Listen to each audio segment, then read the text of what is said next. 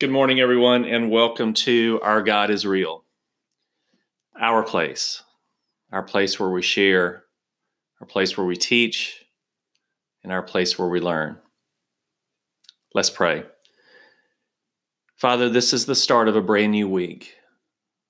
And this week, a path is laid out before us that you have predestined.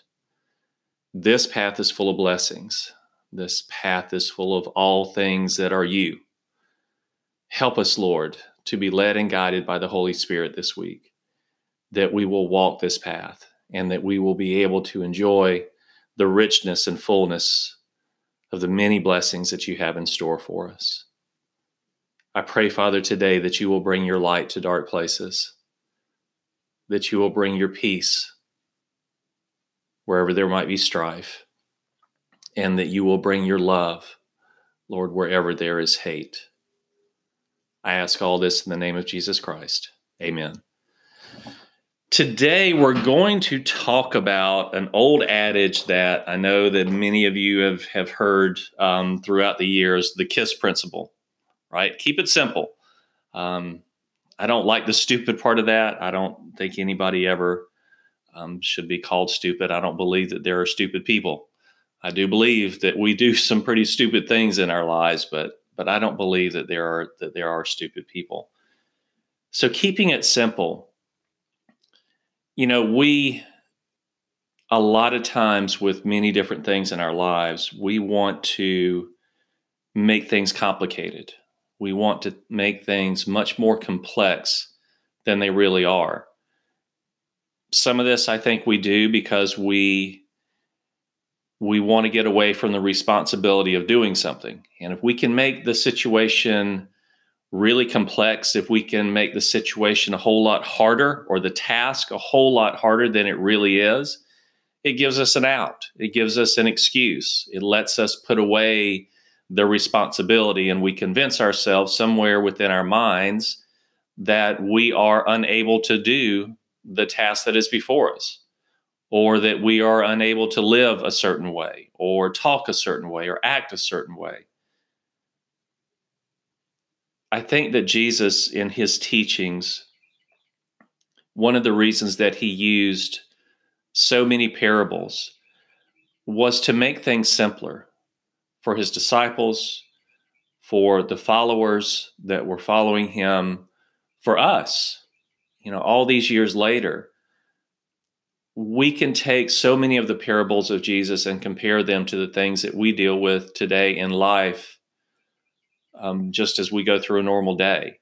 But I do think that he used those to make things simpler so that people would understand and realize that this walk of faith, this quote unquote Christianity life that we are so desperately trying to live as we're supposed to, when you get down to it at the end of the day, it's just not that hard.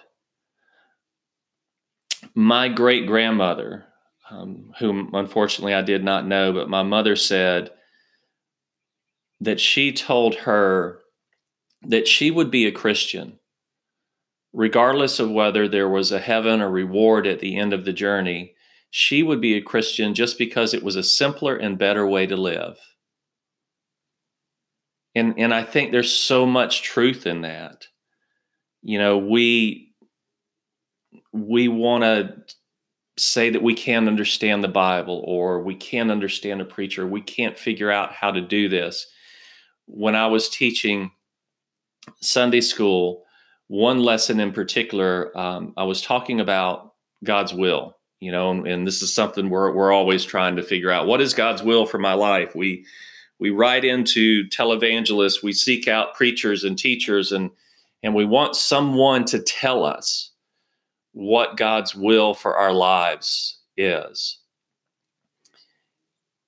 And when I was really talking to God about this and praying about that particular lesson, I, of course, wanted to find something in the scripture that lined up with this question, because I truly believe that every question that we have, if we search diligently, we can find that answer in the Bible, in God's Word.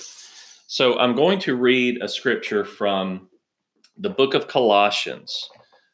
And I'm going to be reading from chapter 3, and I'm going to start with verse 12, and I'm going to read through verse 16. And I believe, verse 17. And I believe that in this passage, we have everything that we need to answer that question, what is God's will for our life?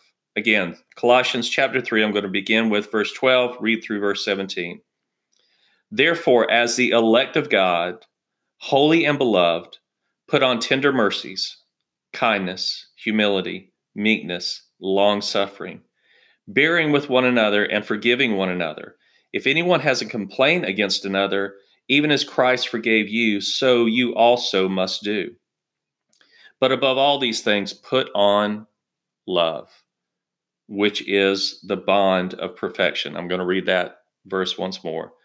But above all these things, everything that I just read about, put on love, which is the bond of perfection. And let the peace of God rule in your hearts, to which also you were called in one body. And be thankful. Let the word of Christ dwell in you richly in all wisdom, teaching and admonishing one another in psalms and hymns and spiritual songs, singing with grace in your hearts to the Lord. Wouldn't it be amazing if we could talk to one another like that in our day-to-day lives? Lastly, verse 17, and whatever you do in word or deed, do all in the name of the Lord Jesus, giving thanks to God the Father through him. It's right there. It isn't this thing, this Christianity thing, this walk, this faith. It's not that hard. Go to verse 14. If you do nothing else, live out of verse 14. But above all these things, put on love, which is the bond, the seal of perfection. So it's not about how many times a day you pray. It's not about how often you read your Bible. It's not about what clothes you wear. It's about how you treat one another. It's about how you present yourself before God. The Bible says we should present ourselves before God a living sacrifice. And just let him lead you and guide you. When we get out of, that's the simple way, right? What makes it complicated is when we try to do it ourselves. We give something to God, yet we don't really give it to him. You know, it's like when you hand somebody something, but you don't let go. If you don't let go, you can't let God. For God two people can't be in control of something. One person is always the single control point. When I was working in the telephone business, and when we would try to troubleshoot a problem, you're always going to that one spot because everything goes back to one spot. There can't be multiple things. It starts with a source. That source can lead and can cause other things to break down, but it always starts with a source. So when we're trying to figure out how to keep this thing simple, we always need to start with a source. And that source is God. That source is Jesus Christ. The Holy Spirit is there to always lead us and guide us and teach us. But we have to be willing to listen. We have to have open minds, open hearts, open ears. Because sometimes when we're trying to figure something out, someone, as detailed in the scripture we just read, someone may be speaking to us in Psalms and spiritual things. And the Holy Spirit, or God, may be using that person to give us the answer, but yet our ears aren't open to hear. Because too often, we want it to be our way. We want this thing to fit in a perfect box. And that perfect box has to be our perfect box. Can't be God's perfect box to make up for us like we talked about last week with the gifts, but it has to be ours, that we designed and we made it and it's just right, and we hold the key to that box. It's not the way it works, y'all.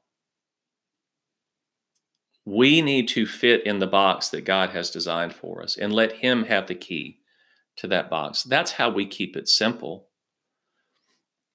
One of my favorite writers in the Bible, in the books of poetry, is King Solomon. And King Solomon, as you know, the son of David, King Solomon was ordained by God to build his temple. David did not get to complete the temple, but Solomon did. And Solomon was the one that God looked at and said, you can have anything that you want. Anything.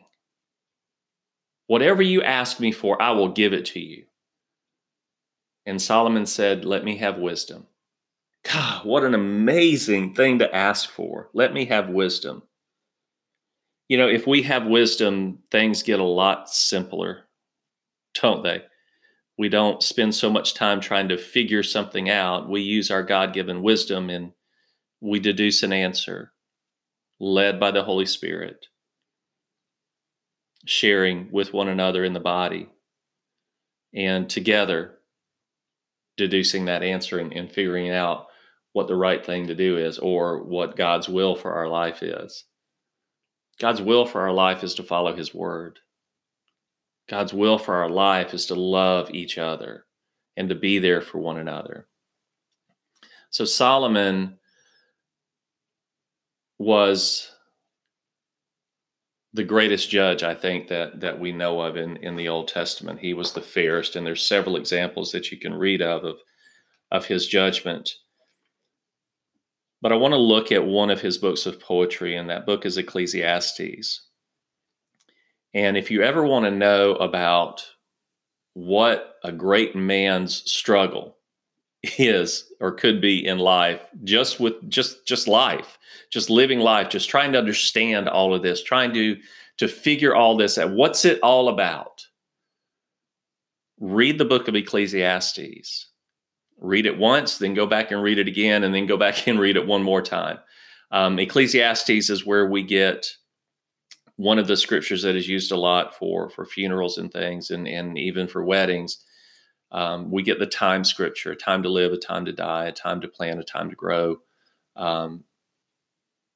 But this whole book is about Solomon trying to figure out what it's all about. Why do we even have this life? What is this life given to us for? What are we supposed to do with it? And he goes back and forth and back and forth and back and forth in the book of Ecclesiastes. But one of my entire favorite verses in the whole Bible is when everything is said and done for Solomon, and he wants to bring all this together, and he wants, God, just tell me, just give me at the end of the day, what's it all about? Ecclesiastes chapter 12, verse 13. Okay, he's gone through all this searching, he's gone through all this looking, he sums it all up. Let us hear the conclusion of the whole matter, everything. Fear God and keep His commandments, for this is man's all. That's it. Done. There it is. All. Let us hear the conclusion of the whole matter. Fear God and keep His commandments, for this is man's all. This is man's everything. You want to know what God's will is for your life? Look in Colossians and look right here in Ecclesiastes. I think it's important that we understand that there are two major sections to the Bible. There is an Old Testament and a New Testament. And we need to not just read the New Testament or not just read the Old Testament. We need to look in both, because one proves the other consistently. So when you're going through your day your days this week, and you're trying to figure it all out, I have two things for you. And if you will do these two things, I think you'll have a great week. The first thing is love one another, because that's the bond That's the bond of perfection. God is perfection.